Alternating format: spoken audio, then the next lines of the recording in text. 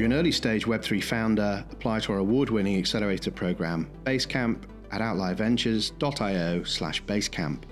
We write your first $50,000 check and give you access to 200 mentors, including many of the leading Web3 founders, and a network of 1,000 of the world's leading investors and exchanges.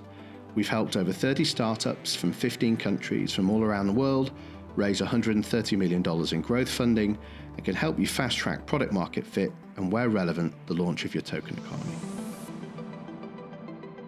Today, I'm really happy to welcome on Tascha Punyaneramitdee of Alpha Finance Labs. Welcome, Tascha. Did I get the pronunciation perfect? Hi, thanks for having me. Yep, you got the pronunciation correct. All right. Well, thank you for the coaching before we started. So Alpha Finance Labs is an ecosystem of automated yield maximizing DeFi cross-chain products starting on the Binance Smart Chain and Ethereum. The vision is to reform traditional finance in a decentralized manner. You were previously head of strategy at Band Protocol. You have been a product manager at Tencent and an investment banker at places like Jefferies. And you've pretty much worked all around the world, from San Francisco to London to Bangkok. So the reason why I wanted to get you on the show, there are several. Firstly, I came across you by seeing that you were backed by some of the leading VCs in the DeFi space, including Spartan Group, Multicoin Cap, and Defiance Capital. You're actually the first founder we've had from Thailand. And back when I was traveling out in Asia and Southeast Asia, tail end of last year, feels like a lifetime ago now, Thailand actually kept on coming up in a number of conversations about how it was hotting up as a destination for crypto and potentially for DeFi more generally. So I really want to kind of get to the heart of that. And of course, that's where a lot of the Band Protocol team and founders are also from. So you are our first founder from Thailand. And so I want to kind of go into what's happening there. And you've also been announcing a number of really exciting partnerships. I believe just this week, announced a partnership with SCB10X, which is the venture arm of one of the largest commercial banks in Thailand, Siam Commercial Bank. So want to explore with you and understand your views on institutional adoption of DeFi generally, and of course that in the spectrum of what we mean by institutional, and of course the retail adoption that will hopefully be coming off the back of this specific collaboration. So to give a background as to your origin story, going all the way back, you studied chemistry at Stanford, I believe, Stanford Summer College. Yeah, so that was more of a summer program when I was in high school, but my undergraduate degree was in economics at UC Berkeley. Right. And then before that, you were at an international school in Bangkok, Thailand. And then, as you say, you went on to Berkeley and did a BA in economics, graduating in 2016, and received a number of awards whilst you were there, including Leadership Award, Scholarship. You were a finalist in the Big Ideas Berkeley competition, which is an innovation contest at Berkeley, and several other things. So clearly you excelled within academia. And then you spent a few years interning at a mix of different financial institutions, I guess, venture capital, investment banking, private equity at the likes of Creative Ventures in San Francisco, Wilshire, Patra Securities in Bangkok, and also EY and then Deloitte, right? Mm-hmm. Yep. You then went to be an investment banking analyst at places like Jefferies here in the UK in 2018, product manager at Tencent from 18 to 20, and then you joined Band Protocol as head of strategy beginning part of this year, Jan 2020. So tell us a little bit about your journey from Tencent, I guess, into crypto and specifically Band. Yeah, definitely. So I have been investing in crypto since about 2016, 17, and pretty much followed the industry since then. And what I realized is, I came from traditional finance. So finance is something that I have always been interested in, and also cryptocurrency and blockchain. So it used to be something separate when back in the days, and there was not huge adoption of DeFi. And then when I know of Band Protocol, and they are at the moment that I joined, they are actually working on their new chain, pretty much Band chain, and changed from providing data on Ethereum itself to be a separate chain. And that's when I realized that there is a huge gap that I can bring to them and pretty much drive the adoption of data oracle to various DeFi protocols. So I could also tap into the decentralized finance area that I'm a lot more interested in. And that's really much how I really dig deeper into DeFi and saw a lot of the gaps that can be filled, and which is why I left to build Alpha Finance Lab with my colleague Nipun as well. And so you did that in July 2020. So it's all relatively new, very fast moving. Maybe before we go into some of the detail, it'd be interesting to understand. So as I said in the intro, when I was traveling in Asia last year, especially when I was in places like Singapore, but even in mainland China, Thailand kept on coming up in conversation in the context of crypto and DeFi. What's going on there? And is there a very deliberate reason why you've chosen to kind of base Alpha Finance Labs out of Bangkok rather than, say, moving to Singapore or a different hub?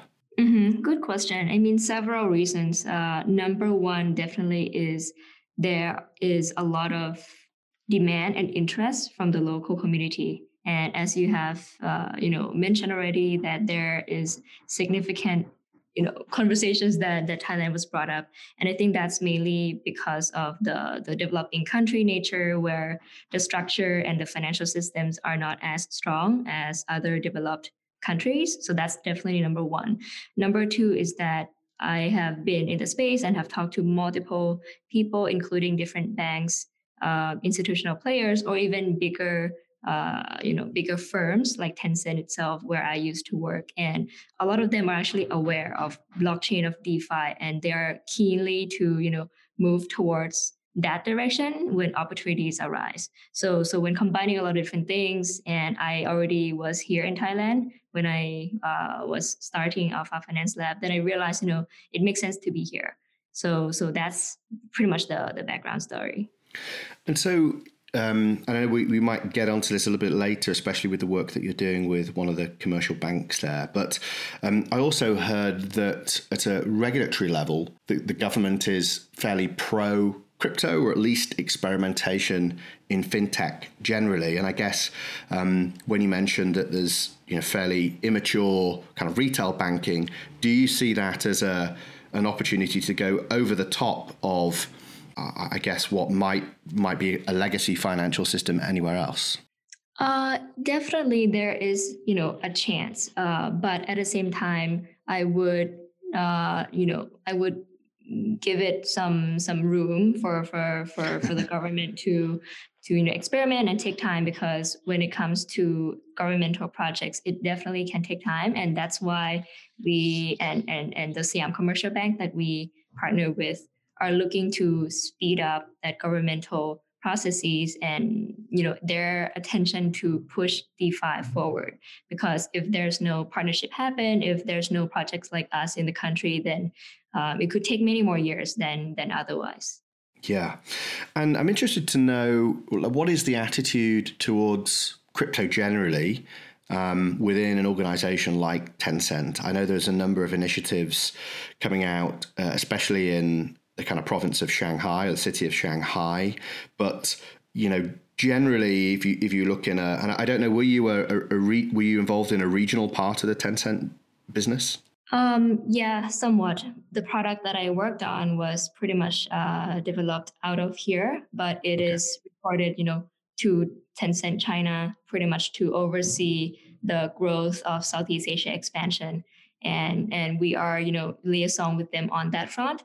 But in terms of, their sentiment on crypto, I can't speak much to it, but if I were to make more, my own assumption from what I've known of their occurrences with crypto or even their relationship with Chinese government, there are a number of things that I would say. Number one is pretty much that China and big companies like Tencent definitely are really aware. And not sure if you've known that Chinese government already paid out some of the governmental employees in their digital yuan. So they are very fast on that. And an in terms airdrop. of even if they haven't gone into crypto, explicitly, but there are a number of projects that they have used similar concepts like digital coin and digital payment. Maybe it's very different, but if you look in terms of the underlying concept itself, one of the products is called Jukes, which is the music streaming, and they are pretty much finding a way to apply the concept of digital coin and distribute to the users, so users have more say in how the interaction is, how to interact with the artists. So if you look at the underlying level, the concepts are pretty much quite similar in some aspects, although more immature than a typical crypto coin. Right. So maybe before we go into the specifics of Alpha, it would be good to get an understanding of, I guess, the motivation behind setting up Alpha. Like, what is it a response to? Is it a specific gap in the DeFi space? Is it a particular problem that you think could be addressed? How do you frame the reason for Alpha before we go into the product itself? Mm-hmm. Yeah, there are multiple gaps that I saw and Nipun saw, and we agreed on these things, and that's why we built Alpha Finance Lab with these visions. So the three problems that we saw, pretty much, number one is that a lot of the projects actually spend a lot of time building products that in the end don't get adoption, or maybe it's something that is too advanced for DeFi landscape right now. So that's pretty much one gap that we see, right? There is a gap between supply and demand. There are a lot of great products out there as the supply, but doesn't fit with the demand right now. Perhaps maybe it's something that the demand doesn't want, or sometimes it's because the supply of products are too mature, comparing to the current demand landscape. So that's number one.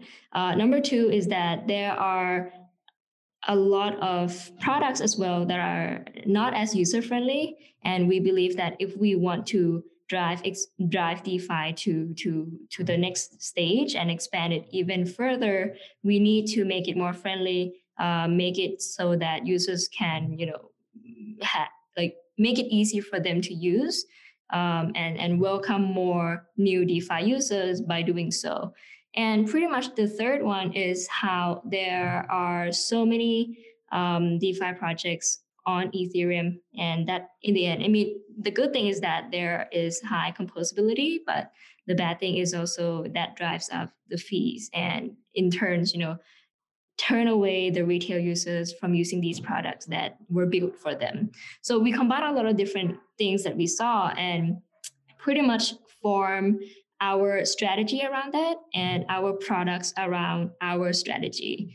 And to give you a bit, very high level of how we work and the strategy that we do to pretty much address all of these. One is that we take time to understand the problems, to understand how, we can come up with innovative solutions, run simulations on different ideas, and then bounce with different investors, invest in different people in the space, right? But at the same time, we don't rush to build something that we don't believe is going to stick to the market, is going to be really innovative. So that's why we also have the second strategy, which is a bit different from understanding the problem and really see how we can build and solve that problem. For the second strategy, pretty much to understand the landscape and see what else our users want to use, but they don't have the product to use for. And we matched the first strategy and the second strategy to build the products. So to give you a very high level, Alpha Homora came about. Alpha Homora, which is one of the first product that we built, came about because we spotted number of market gaps. And I can tell you later, at a later time or for the next question. But pretty much once we launched, we were able to get a total value locked up about 19 million within 24 hours. So we combined a number of market gaps that we saw and really pushed the product out with product market fit. So now we are going to expand from there and then drive DeFi forward. And so that's pretty much on the usage part and building products that have demand. But at the same time, Alpha Homora and all the products that we're going to build will also have something that's very user-friendly. So at the back end, Alpha Homora actually automates a number of steps for users. And from the user's perspective, they only have to click on 3 clicks, and that's pretty much done. So that's the second thing. And the third thing that I mentioned is how DeFi on Ethereum is getting very crowded. And I think in order for us to help position DeFi beyond Ethereum, of course it's going to be Ethereum will be a key component, but we have to start expanding DeFi beyond that. And that's why we are building our second product on both Binance Smart Chain and Ethereum to drive that cross-chain DeFi forward. Yeah, and I know cross-chain DeFi is an important part of your strategy as well as cross-chain liquidity. So just to kind of close off on the structure of Alpha Labs itself. So is it fair to describe you almost as a studio to incubate and kind of rapidly test and deploy DeFi products? Would these things become their own businesses, or is it a kind of a suite of smart contracts that effectively could be used by the same user, or are they for different customer segments entirely? Mm-hmm. So it's a bit of both, actually. So each different product solves their own problems and tap its own unaddressed demand segment. But at the end of the day, there is going to be a way to leverage those products together. So as an example, Alpha Homora, there are 2 types of users on Alpha Homora. One is ETH lender. So you can get the highest ETH lending rate on Alpha Homora, period. We just before this podcast, it was about 16% interest rate on ETH, just from lending ETH, and you cannot find that anywhere else. So that's from lending perspective. The other user on Alpha Homora is yield farmers. So if they want to go leverage on yield farming, that's where you can do it. This is the only place where you can do it. So working together, you have this one product called Alpha Homora, right? But technically, by taking by taking leverage position on yield farming pool on Alpha Homora, you're actually shorting ETH because you have to borrow some ETH from the contract to yield farm. And as a result, that's how you can leverage a second product, which is in the perpetual swap area, to take the counter position or the long on ETH position so you can hedge your risk out. And that's how we are going to connect between the 2 products, maybe on the front end or maybe on the smart contract level. But at the end of the day, there's going to be a connection between the 2 products. Understood. And so, at least as far as I understand it, and I appreciate this is a very large catch-all term, but like Asia generally, and maybe as a subset Southeast Asia, the perception has been in the West and my perspective formed by people like Dovi that Asia's been slow to catch on to DeFi. And so I guess the classic assumption would be that somehow you would be localizing existing DeFi. But actually, it sounds very different. It sounds like you're more focused on introducing entirely new innovations, but perhaps using a local base, a local retail base to kind of grow liquidity and stuff. Is that a correct assumption? I would not agree totally. Although the team is based mostly out of here, our users and our community is actually globally, and majority of the users on Alpha Homora are actually from the US, the UK, China, and we are looking to expand beyond these three regions for sure. But at the end of the day, I think crypto and blockchain definitely is a global market. So liquidity locally helps, but at the same time, we are not limiting to liquidity here.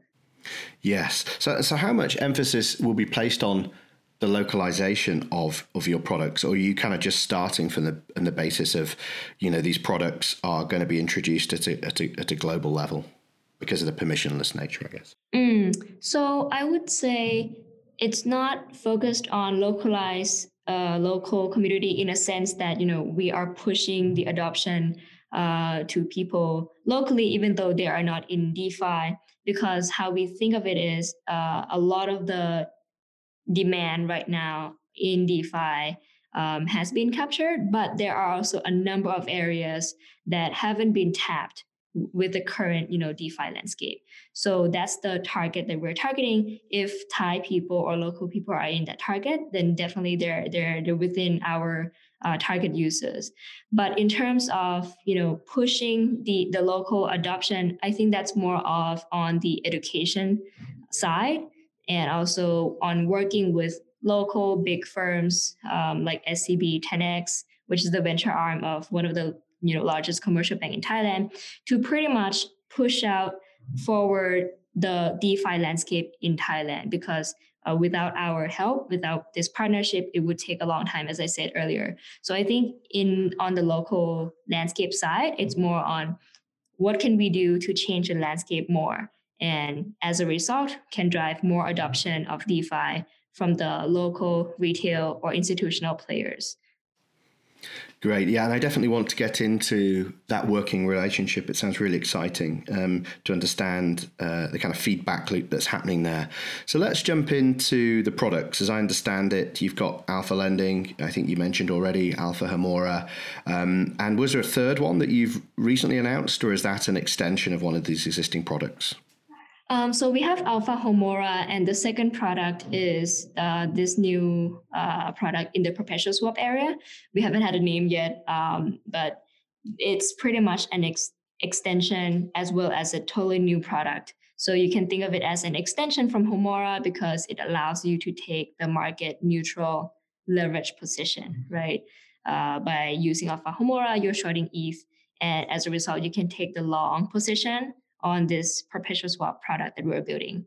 And so that's how it extends from Homora in a sense, but it's also a new target segment that we're capturing, because we're actually capturing the traders who are trading long and short perpetual swaps already on either centralized solutions or the others in decentralized products.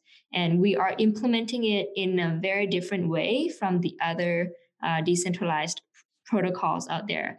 And we think that the space for perpetual swap is really, really large. If you look at the trading volume on the centralized solutions like Binance, it's about 2 billion 24-hour trading volume, and that's 6 times more than Bitcoin spot trading. So the 2 billion perpetual volume is only for Bitcoin, so that's how large it is. And if you look at that number in the decentralized protocols available out there are not that many out there, and the trading volume is also not as high. So we believe that there is a large market that we could capture, and there is also enough room for multiple designs, and other protocols have different designs, and let's see how we can work together in complementing the designs. So you talked a little bit about this interoperability out of the gate. So as you mentioned, naturally, it works with Ethereum as it is, but you've also rolled out across Binance Smart Chain. So how do you see, well, firstly, are you looking at other environments like Polkadot or Cosmos? And then secondly, with something like Binance Smart Chain, how do you look at the relationship between what you're building and Binance and centralized exchanges like Binance? Good question. So yes, we have looked at the other chains definitely, and the reason that we say we're starting on Binance Smart Chain and Ethereum, that's because we're not limiting to these two. So when we find fit, we're definitely going to expand to other chains as well. And in terms of Binance itself, we definitely see a lot of synergy that we can bring together. So first of all, the perpetual swap product that I mentioned, it's going to be on both Ethereum and Binance Smart Chain, right? And Ethereum definitely because there's a huge, DeFi demand right there. And at the same time, on Binance Smart Chain, there's a huge group of traders who are already trading on Binance.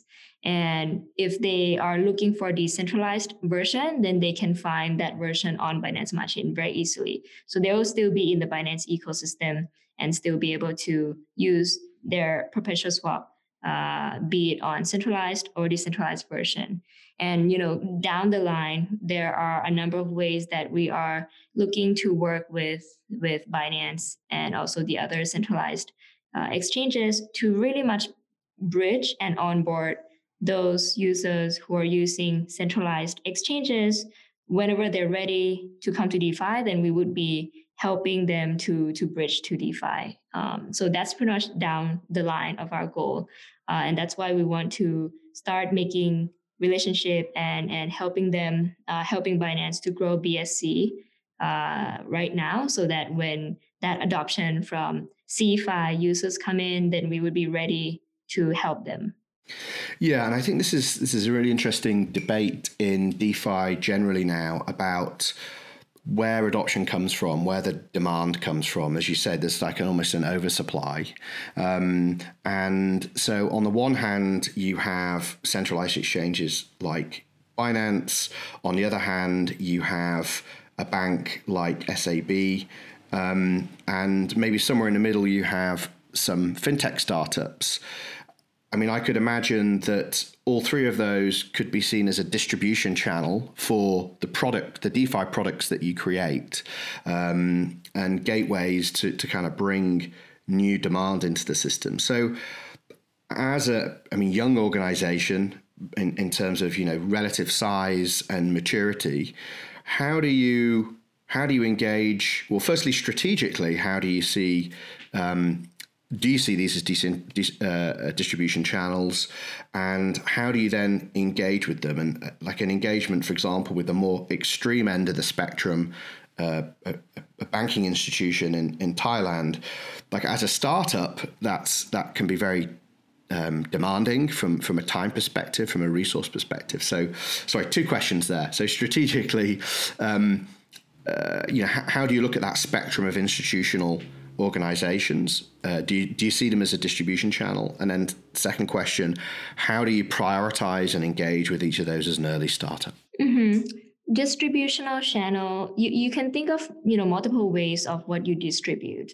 So let's say with Binance, what we're really helping to drive is not only expanding DeFi beyond Ethereum, and as a result bring more users, be it Binance users, be it other retail users who want to enter into DeFi, but Ethereum gas fee is too high, or be it, Binance users from centralized exchange that are trading on Binance already, but now they are exposed to DeFi on BSC. So if you look from Binance perspective, there are a number of ways that we can distribute to this ecosystem, or pretty much add value to this ecosystem.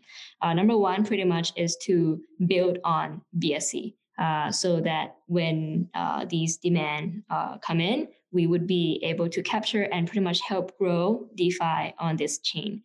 And at the end of the day, we are here for the long run, and hopefully we are also going to bridge multiple products and in multiple chains, so that we could help drive this interoperability for DeFi. in the beginning, it might be just on the asset level.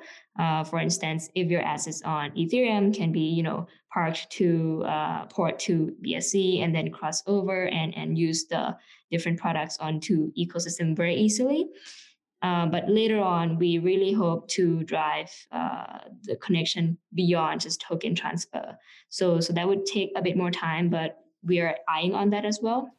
And just on that point, sorry to interrupt. On that point, do you see the things that you'll be building in the labs as a standalone product and or a feature that could then be enabled on the Binance exchange as a consequence of your integration into their chain? There are multiple things. So number one, depending on the product nature itself, sometimes it would make sense to only be on Ethereum. For instance, Alpha Homora as of right now, because we're building on Uniswap. So it is on Ethereum. But at the end of the day, we are not limiting to Ethereum. And if there are a number of yield farming pools that are very attractive on BSC, and we evaluate the risks and it makes sense, then definitely we're going to deploy Alpha Homora on BSC to capture another demand segment.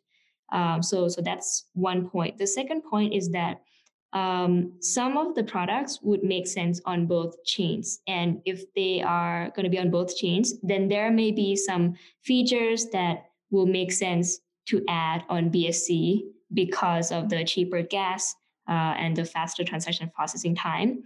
So let's say with the perpetual swap product, when we launch on Ethereum and Binance Smart Chain, then we're going to see how we can optimize the features, optimize the user experience to the maximum, given what we are, given the different blockchain that we're working on.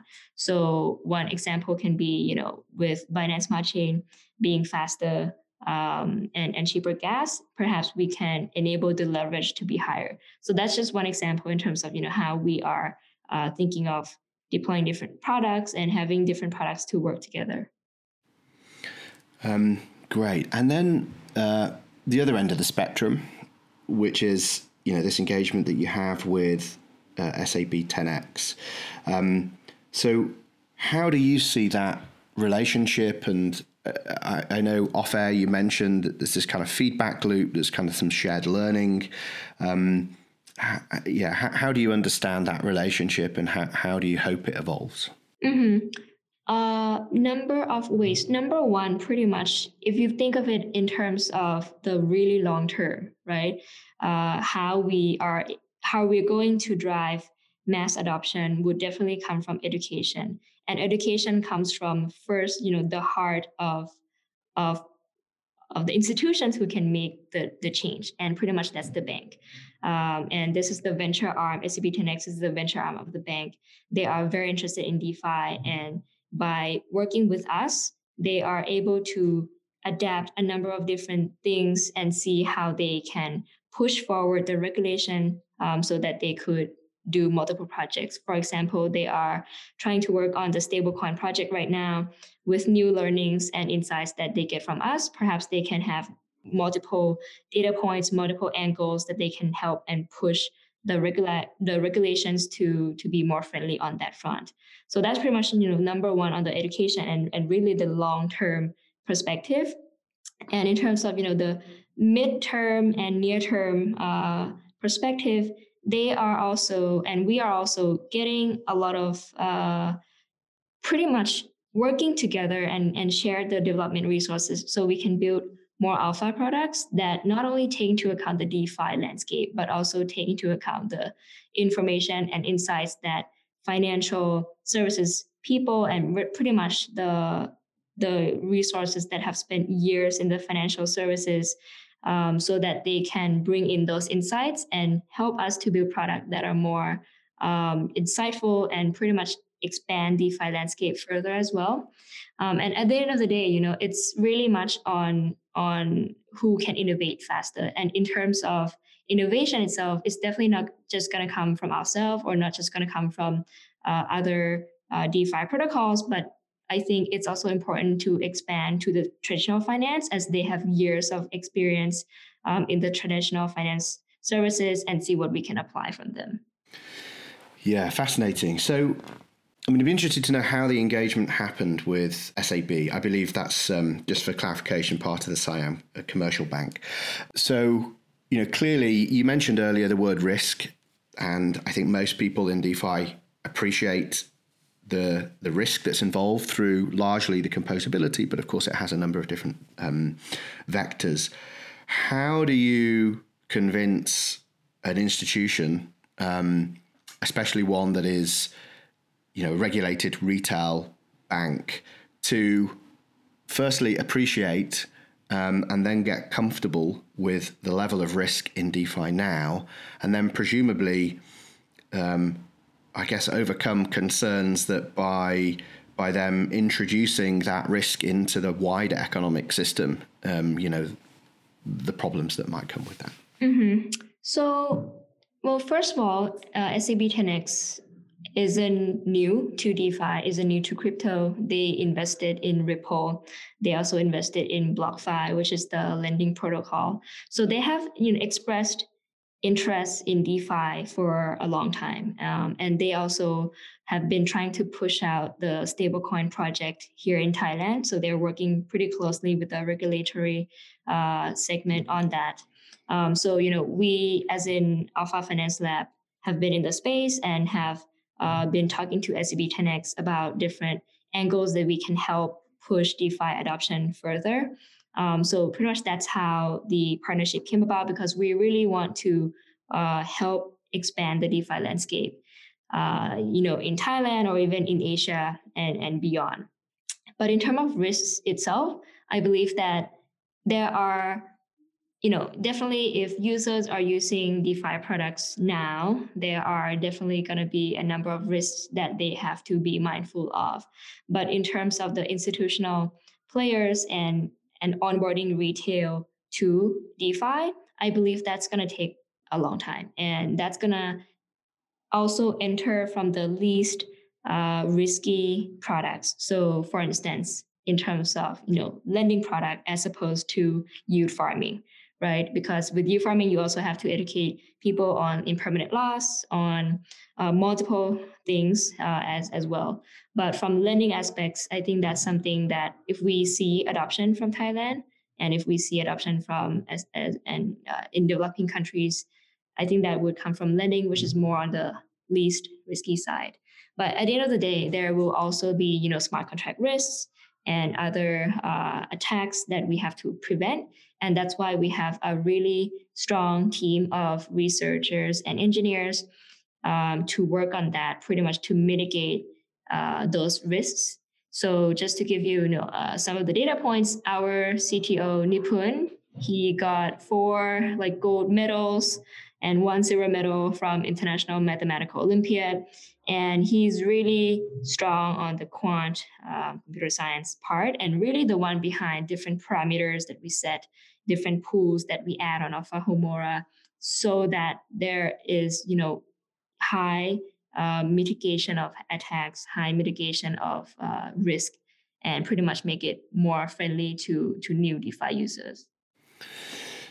So, as somebody that's rapidly pushing out this tech, but as you say, trying to do it in a very considered way, you mentioned it could be years before we see retail adoption. I mean, by that, do you mean a decade plus? I wish I could answer because I would time the product in a timely manner. Yes. But at the end of the day, I think you cannot compare DeFi timeline in a traditional timeline as well. As we all know, 1 month in DeFi can mean a number of months or even a year in several industries, right?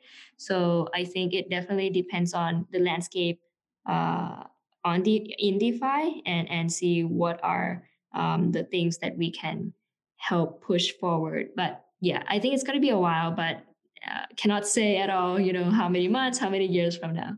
I understand. So maybe to just zoom out, what do you think, as somebody deep in the weeds in DeFi, what do you think's missing, for you to enable you to be able to deploy the products that you want to deploy with a level of, say, security that you'd like, because obviously you can only be as good as the infrastructure that you're building on, and of course this is still very nascent. So what do you think's missing? What do you think are the low-hanging fruit or the kind of critical bits of infrastructure that need to be solved for you to be able to fully realize your goals at Alpha? Yeah, I think there are multiple things, definitely. Number one, I think what we're really missing is a number of firms for economic audit. As you have seen, there are, if you look at the technical audit itself, there are not that many to begin with that deliver very good audit results and very thorough results. And that's already technical audit, right? And if you look at economic audit, there's pretty much none, because it's really difficult for anyone to also read the code and imply the economic attack from it. So if you look from Harvest Finance attack, which happened last week, the code was working just fine, but the attack came from economic audit. And I think as DeFi grows, capturing more total value locked and real money in there, economic audit will be so important going forward. So if any firm can start doing that, I think that they can bring a lot of value and also capture a lot of value themselves. The second point is also how there can be a number of ways that help bridge multiple blockchains or multiple layer twos together. So what I'd like to see, later on is pretty much that DeFi protocols don't have to choose which blockchain they have to be in. Because right now, what I'm seeing is that a number of protocols, a number of products have to choose if they are choosing composability, hence Ethereum, or low gas fee and no composability on other chains. So there are some choices that they have to make, but I think the longer term, what would be really nice is pretty much that anyone can build on any chain that they find fit depending on their product, and still be able to compose and build off of each other. And that's pretty much, we would see a real like cross-chain DeFi ecosystem. But there are no tools or no available infrastructure for us to move towards that phase yet. But I'm pretty sure a lot of people are coming up with different ways to help to make that happen, because it's not that easy, and different blockchains have different pros and cons. So people have to be mindful of.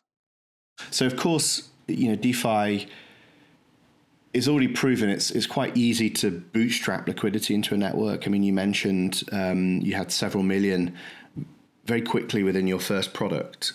The kind of problem, and of course, that can create quite promiscuous behavior from users. How do you look at kind of closing the loyalty loop to create stickiness around a product or in a sector which is incredibly promiscuous? Mm-hmm. So if you provide, if your product provide unique value proposition that users cannot find elsewhere, then they're going to come back. So like Alpha Homora, you can get the highest lending rate on ETH. So that's very clear. And there are a lot of ETH holders out there who don't want to sell to make money from their ETH. So they can supply to Alpha Homora and get interest rate on ETH. And we actually have pretty high retention rate on Alpha Homora. And how do you achieve that, by the way? How do you achieve the highest interest rate? Yeah, because on the borrow side, the smart contract does one thing. It borrows for you so you can yield farm. So pretty much it's different from other lending protocol. For other lending protocol, users deposit to get interest rate, right, as the lender. And if from the borrow side, they borrow and then they find a way to benefit and profit from that borrowed asset themselves. But for Alpha Homora, the borrowers can actually go leverage on yield farming. What that means is pretty much, let's say if they have 100 ETH, they can come in with 100 ETH. They can tell the smart contract and pretty much tell from the front end that they want to yield farm with 2.5 times. So pretty much they are borrowing 150 more ETH. So in total, they're yield farming with 250 ETH, and they're paying interest on that borrowed ETH. And as a result, the Alpha Homura contract will yield farm for them. So the contract will automate a number of functionalities that otherwise users would have to do it themselves on multiple transactions, paying multiple number of gas fees. And at the end of the day, the profit that they get, there are some risks as well, but the profit that they get is high, and they are willing to pay for that high borrow interest rate, generating high yields back to the lenders. So we innovate on the borrow side so that there is, unique proposition, not only on the borrow side, but also on the lending side. Understood. Okay, great. Well, look, it was a pleasure to have you on, Tascha. I think anybody who launches a startup this year in 2020 and survives, it deserves an award. And actually, there's a very good argument to say that if you were going to launch Alpha, maybe 2020 would be the year to do it, with everything that's going on in the wider economy. So congratulations as we edge towards the end of your first year, and it's been a pleasure having you on the show. Thank you, Jamie. If you enjoyed today's podcast, please make sure you subscribe, rate, and share your feedback to help us reach as many people as possible with the important mission of Web3.